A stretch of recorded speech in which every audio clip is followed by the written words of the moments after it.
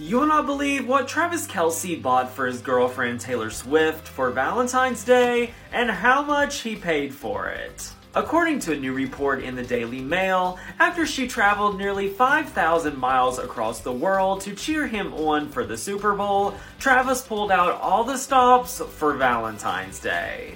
Taylor was allegedly greeted by a number of lavish Valentine's Day gifts from Travis when she arrived in Australia this week.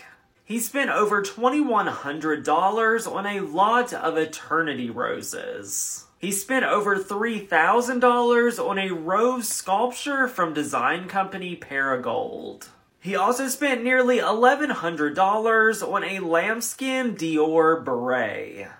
And he finished things off with this Bottega Veneta handbag, which goes for around $5,100. Altogether, the tight end spent around $14,000 on Taylor. Short Cast Club